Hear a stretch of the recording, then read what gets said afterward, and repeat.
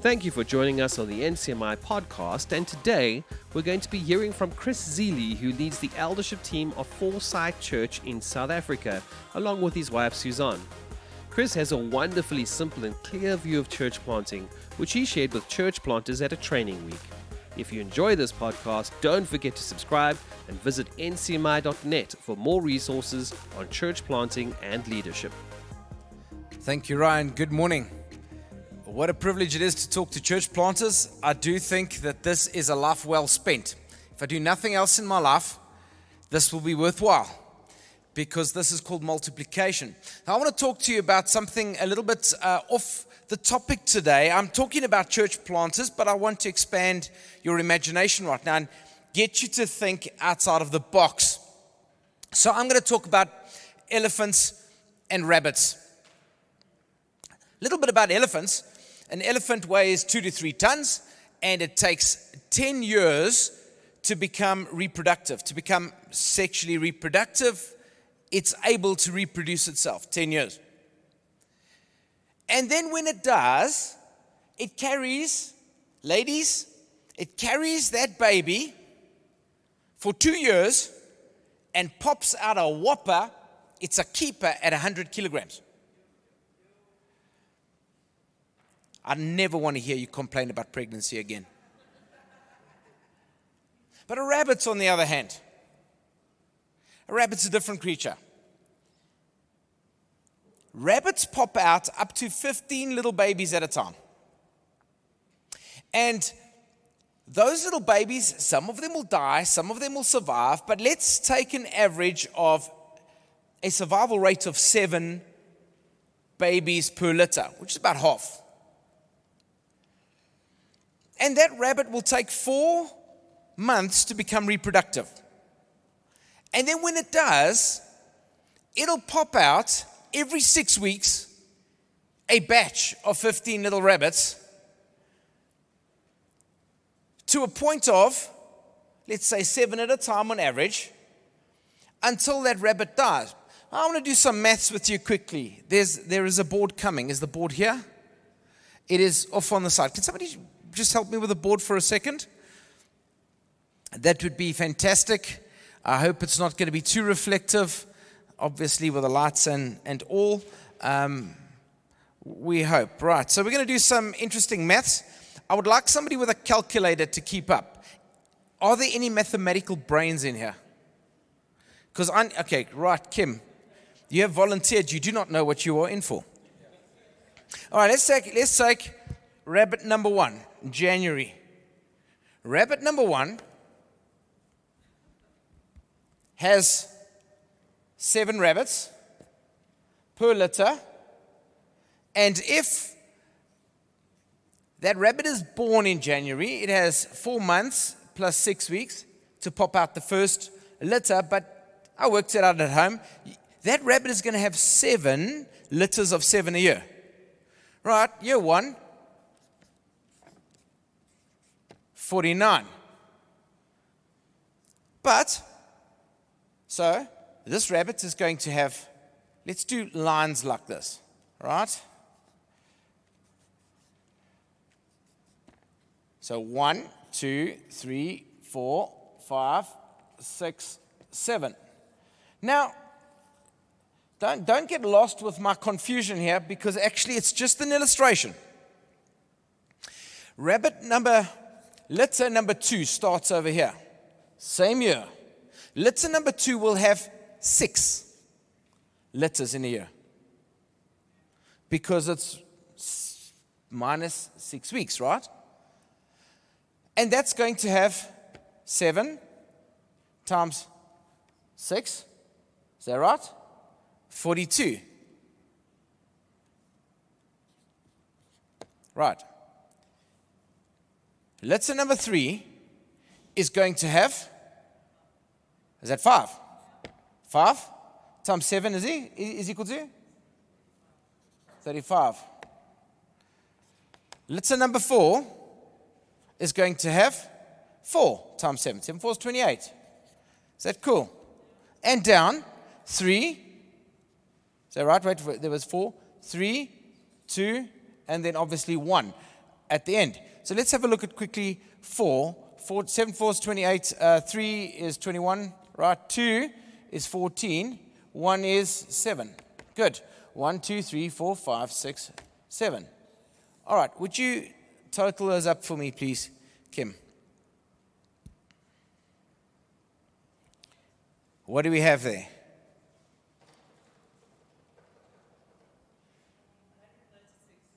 196. Year 1. From one rabbit.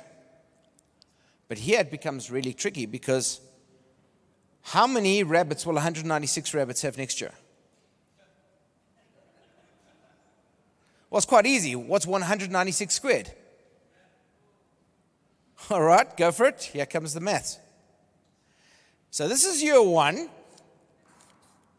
This is year 2. 38,941. 591. All right, will you square that? Let's have a look at year number 3.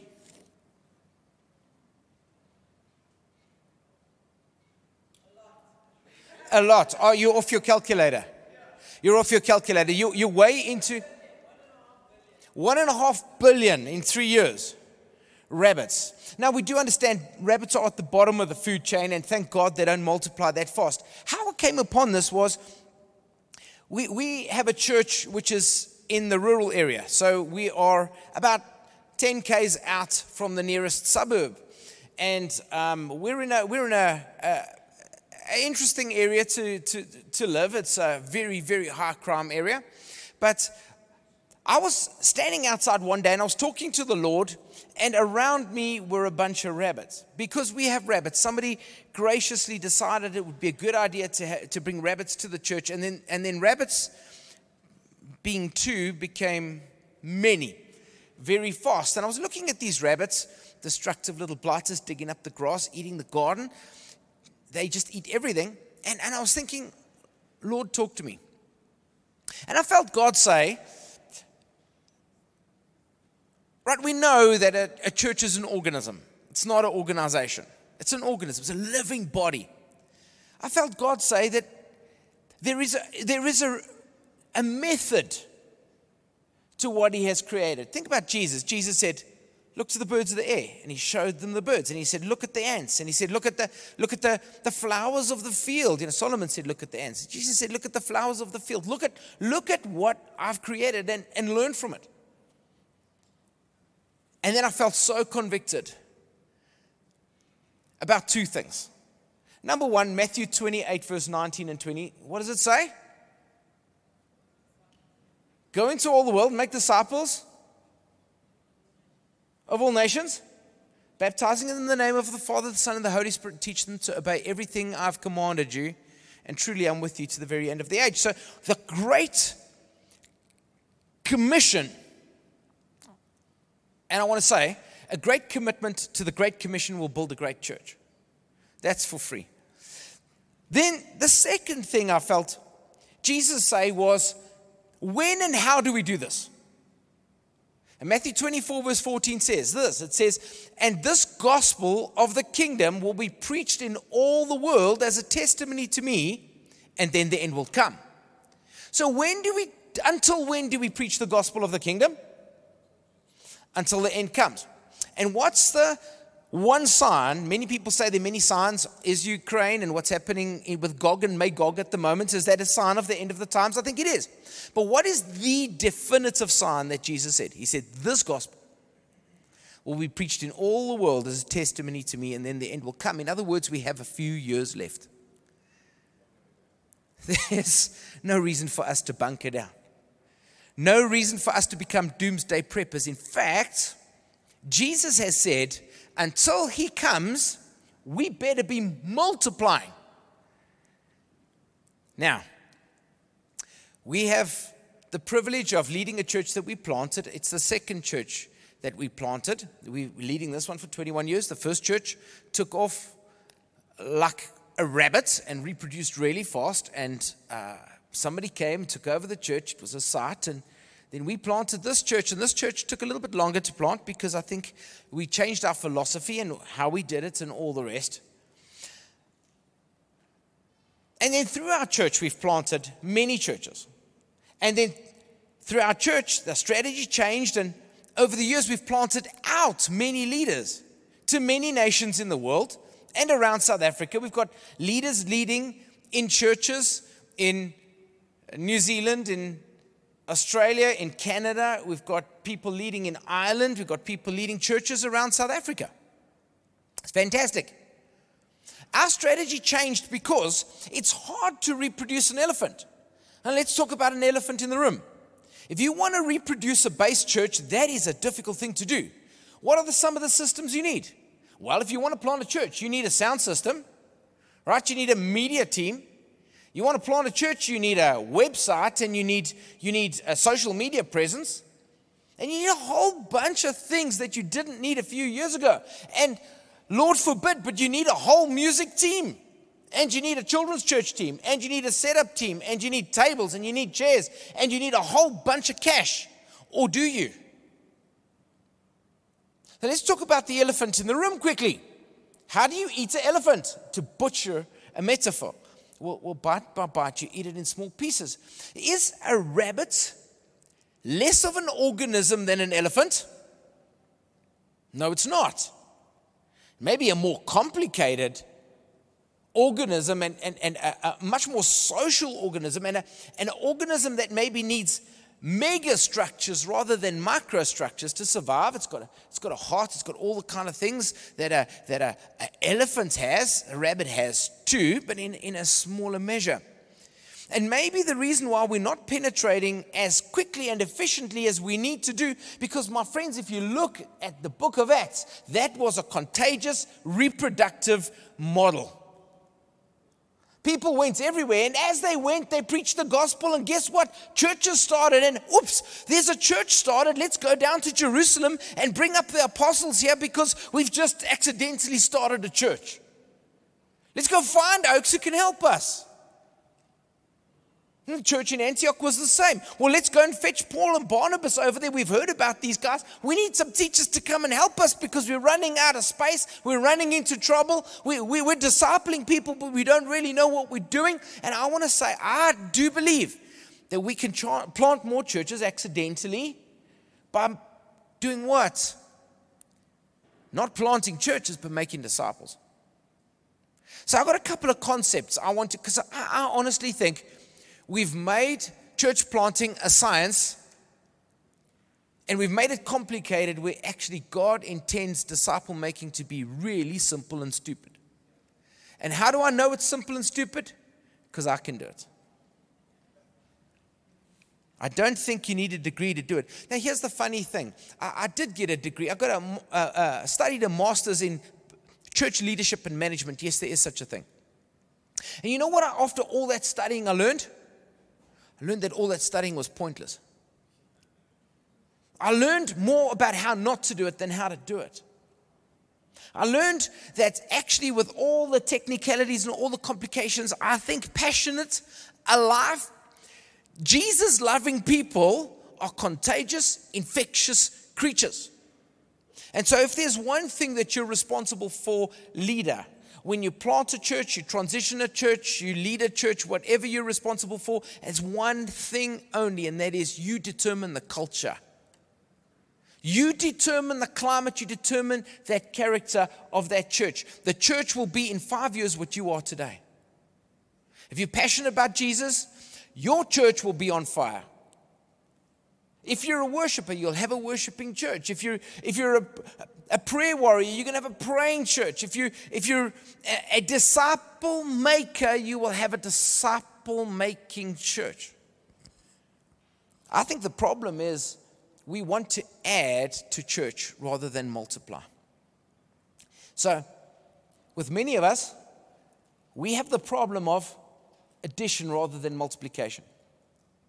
Which means when you plant a church, technically you do draw people to yourself because they come to you because you have to have, I think, some attractive qualities. And when I say attractive qualities, I think you need to be a happy person. I think you need to be an alive person, and I think that's attractional.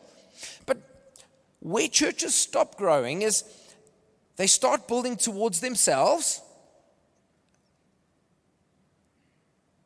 They don't build towards other people in the church and other leaders. I had the privilege a few years ago of meeting some of the leaders of one of the fastest growing churches in the world. We went over to the Philippines in Manila and met with some of the guys there.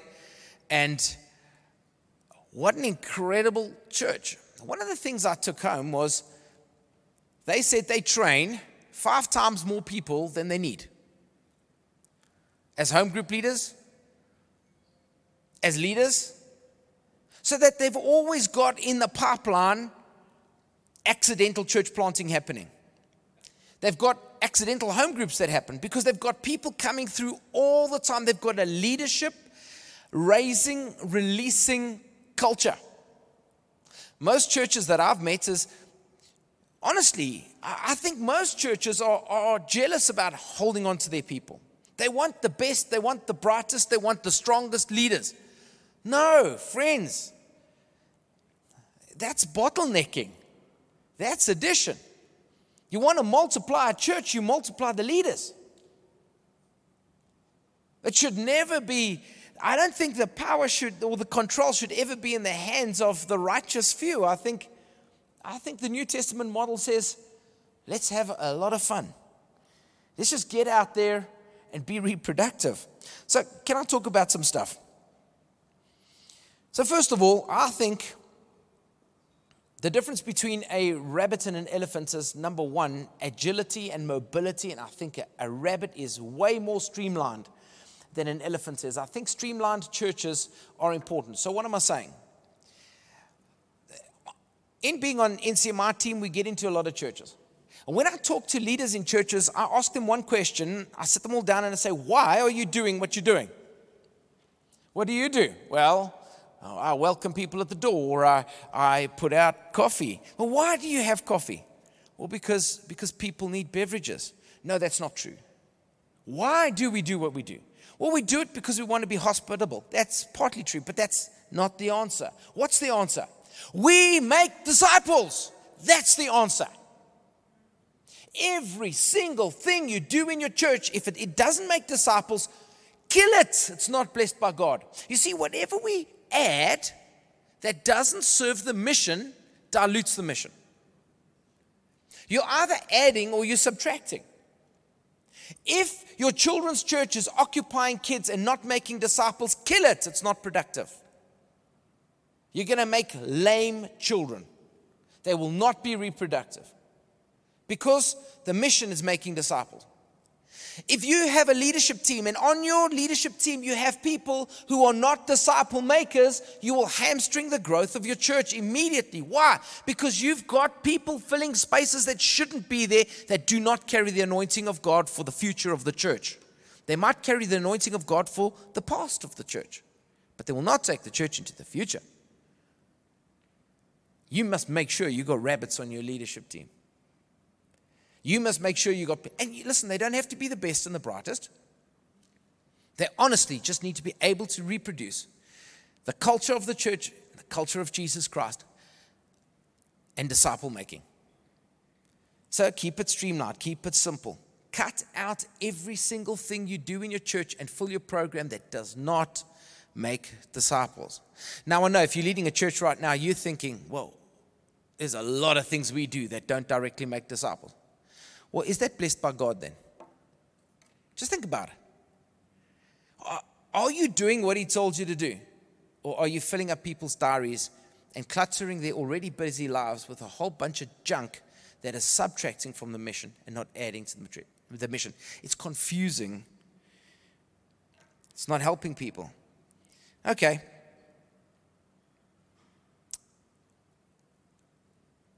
When you plant a church planting church. Plant a church whose goal is to reproduce itself. So, you could have 10 guys on your leadership team, people around you that you include, and they could be 10 guys running at 100% capacity. They can be fantastic oaks. Or you can have 50 people who are running at 75% of the capacity. So,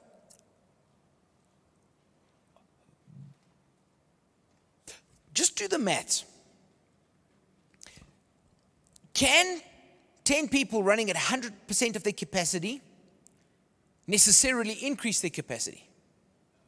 Can they take on more responsibility? Will they be able to multiply? No, they can't. They're already busy. But if you take 50 oaks who are running at 75% and you plow some time and energy and effort into those guys and give them vision, already you have raised the lid. I don't think church multiplication is as difficult as we make it.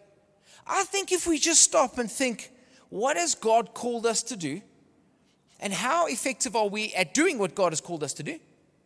And evaluate simple mathematical ideas. And I started with this for a reason. It's just to break your mind and to think there can be a different way. Do we need to plant a church with a ready-made worship team? No, we don't. We got a couple that are out now. They actually went over to the UK right now as we speak. They are meeting they went for the Equip this week to meet up with people because they've got some prophecies about their lives concerning the UK. So we're like, you need to get there. Let's help you with some tickets. You get there, you follow the prophecies made about your life. Let's see what God does. Maybe God opens doors, maybe God closes doors, but let's go and meet some people. And they're meeting with a couple today. And they've been in the UK for a while, and they planted a church for a while, and their church is successful. They've got one committed member. Is that successful? It could be. If they're discipling that guy, you see, don't look at addition. It's easy. If you get a mega star worship leader and a superstar preacher and a wonderful bunch of money to get going, you can draw a crowd like this. Easy to draw a crowd. It's not so easy to make a disciple. When you make one disciple, if that disciple makes other disciples, you get into multiplication and not in addition. The trick is stay in multiplication. Okay. Is that so then also I just think let's determine what is our definition of success. What does a successful church look like to you? Because I think this notion, honestly, of planting an independent, autonomous local church, I want to find that in Scripture. There's no such thing. In Scripture, there's interdependent local churches. So what does that look like? Does that look like we plant home groups? Does that look like we plant churches with sites? Does it look like we plant churches in other communities that are possibly connected to a base church somewhere? Because I honestly, I've seen more churches die because somebody wants to go out with this notion in his head that he needs to be independent and autonomous and crash and burn. Outside of relationship, outside of accountability. 2 weeks ago, we had the distressing responsibility of helping a church close down. Not because it wasn't doing well, but because the leaders got out of accountability with each other and outside of accountability with team. And stuff went down that shouldn't go down. And a productive church died, went down in flames. My heart breaks. I don't think there's such a thing as an independent, autonomous local church. I think that's Western philosophy rather than biblical theology. And that's cultural specific. I honestly think we belong to one another and we're responsible for one another's successes. And we're also responsible for one another's failures. I believe we can set each other up for glory and for success. So that's just something to rattle your brain and something to think about.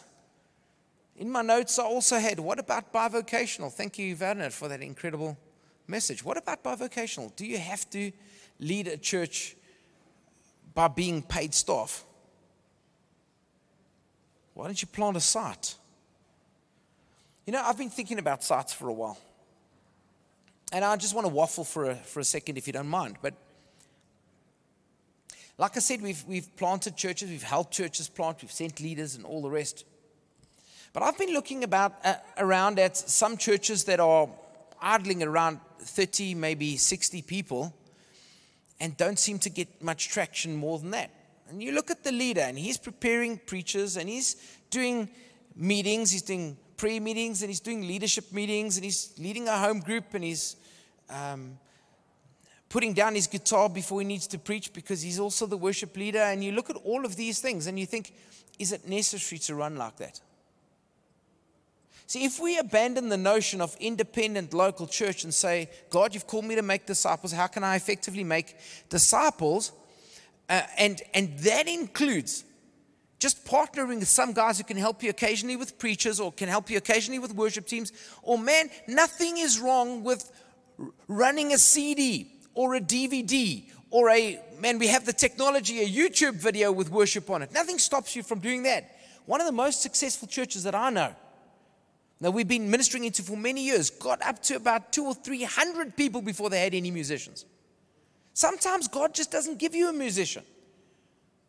But that doesn't stop it from being a powerful, prevailing church. But if you redefine and say, we can streamline, what has God called us to do? Let's make disciples. Let's go get on with the mission of Jesus Christ. I promise you, you're going to be successful in some incredible way. And then I want to ask this. As a rabbit to rabbit, I want to ask, what has God called you to do? What has God called you to do? What has God called you and your wife to do? Because I promise you, if your wife is not on board, you're going to do nothing. No reproduction, friends. Your wife needs to be fully on board with the mission that God's called you to. If she isn't, your time's not right to plant yet. Because this is a together thing. What has God called you as a couple to do? What is? So I'm okay with this. In our church, I'm okay with this. God has called me to raise and release leaders. Does that ever mean that we're going to become a mega church? Probably not, because we give our best away all the time. Which kind of sucks, because every time you give really good people away, you give the influence group away as well. And because you've helped people to build away from the key leader to other leaders in the church. And so every time you kind of almost restart again. And every time we are formulating, we had a leaders meeting last night and we had a look around the room and we're like, okay, but we're ready to plant 3 of our elders, one couple into Austria, one couple possibly into the United States, and one couple possibly into England. Oh boy, we're starting again. We're replanting, but that's okay. Has God called us to do that? He has. So that's okay. It's like a big chunk of your heart goes away, and yes, when you measure by the attendance of other mega churches versus us, you think, man, we are floundering. But my friends, we're not. We're 100% successful because we're doing what God has called us to do. And we can only be responsible for what God has called us to do. And I need to run in my lane. You need to run in your lane, and you need to be doing what God has called you to do. I cannot be Cornerstone, and Cornerstone cannot be me. And thank Jesus for that, because I would fail miserably at being somebody else. We need to do what God has called us to do. And so make peace with that. And don't plant a church, my friends. You've probably heard this a few times this week. Don't you dare plant a church if God has not called you to plant a church. Start with a home group. And if you can't lead a home group, you're not going to lead a church. If you can't gather 10 people, you're not going to gather 100 people. Okay? So start. If you can't multiply a home group and make 2 home groups out of 1 home group, just stay a home group leader. All right. What has God called you to do? I want to talk a little bit about team that you gather. Gather reproductive people. Gather healthy people into your leadership team, because you'll create a bottleneck as fast as... When we planted, we planted outside of team. We didn't know NCMI. So when we planted our church, we got a group of people together. It was wonderful. It was Suzanne and myself and a guitar.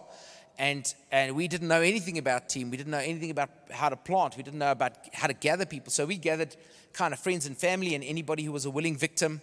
It was wonderful. And so, what's a church planter? Those in debt, in distress, and in despair joined with David, and he became their leader. That's in Scripture, right? And that's exactly how you plant a church, because you kind of attract the sick, lame, and lazy, the broken, the hurting, the disenfranchised, the people who are sick and tired of other churches, people who got hurt somewhere else, bring their hurts into your church. I'm encouraging you here. But that's actually how church plants start, right? You pick up people who don't belong. You pick up a whole bunch of spare parts and try and put a body together. You do. And they're broken people, and that's okay. And the mistake we made was we made some of those broken people leaders, because they had leadership capacity and they had leadership potential and whatever, but they weren't able to reproduce. So a couple of years down the line, 7 years down the line to be exact, we had to disband our leadership team. We had to, it was a lot of prayer, a lot of fasting. We went on church planters. 7 years into our church plant, we discovered this mechanism. We came back and said, Lord Jesus, help us do things different. And so we'd fasted and prayed, and the Lord just removed all of them miraculously within a month. They got relocated all over the planet, and one couple we had to ask to actually step off. And then they left the church too, but that's okay. And we had to start again.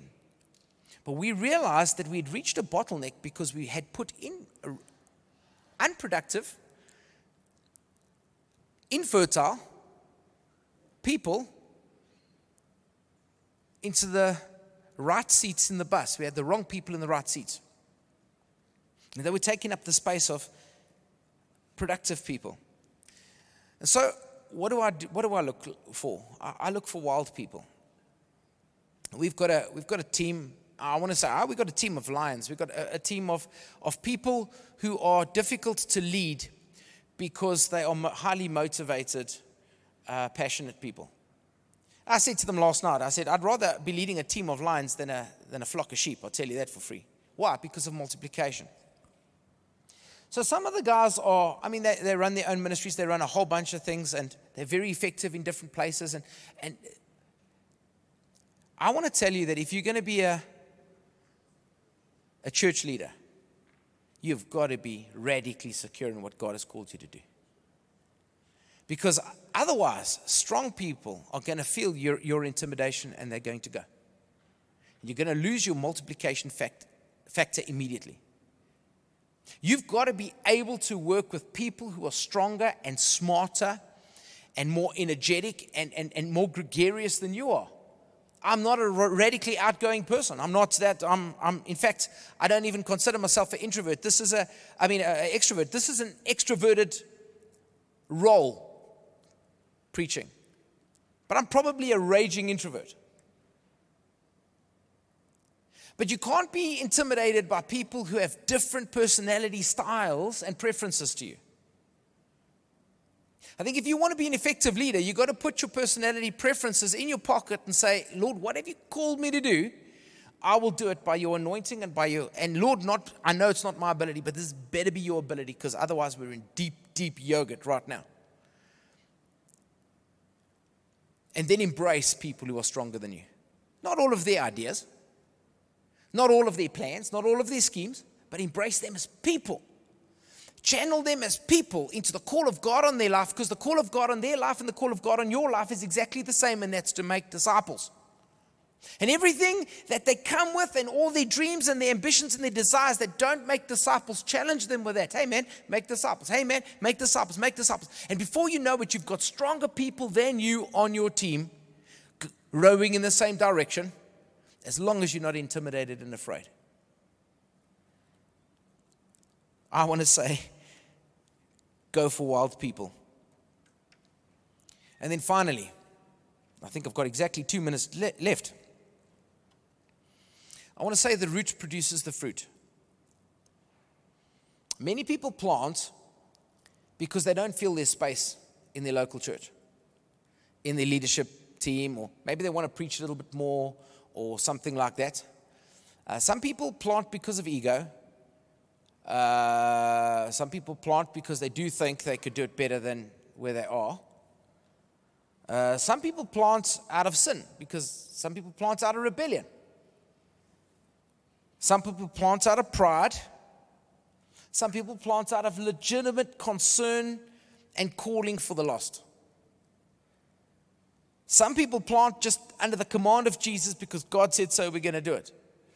And that's okay. But I want to say the root produces the fruit. You might not see it immediately. Maybe a couple of years in, you're going to see that church become what is in that leader's heart. If there's sin, if there's arrogance, if there's pride, that's what the fruit is going to be. You will not get another fruit than what is in that root. And so if you've got any of these vices that are hidden in your heart, and let me tell you, you do, ask the Holy Spirit before you plant or before you transition or before you lead a church to knock the snot out of you.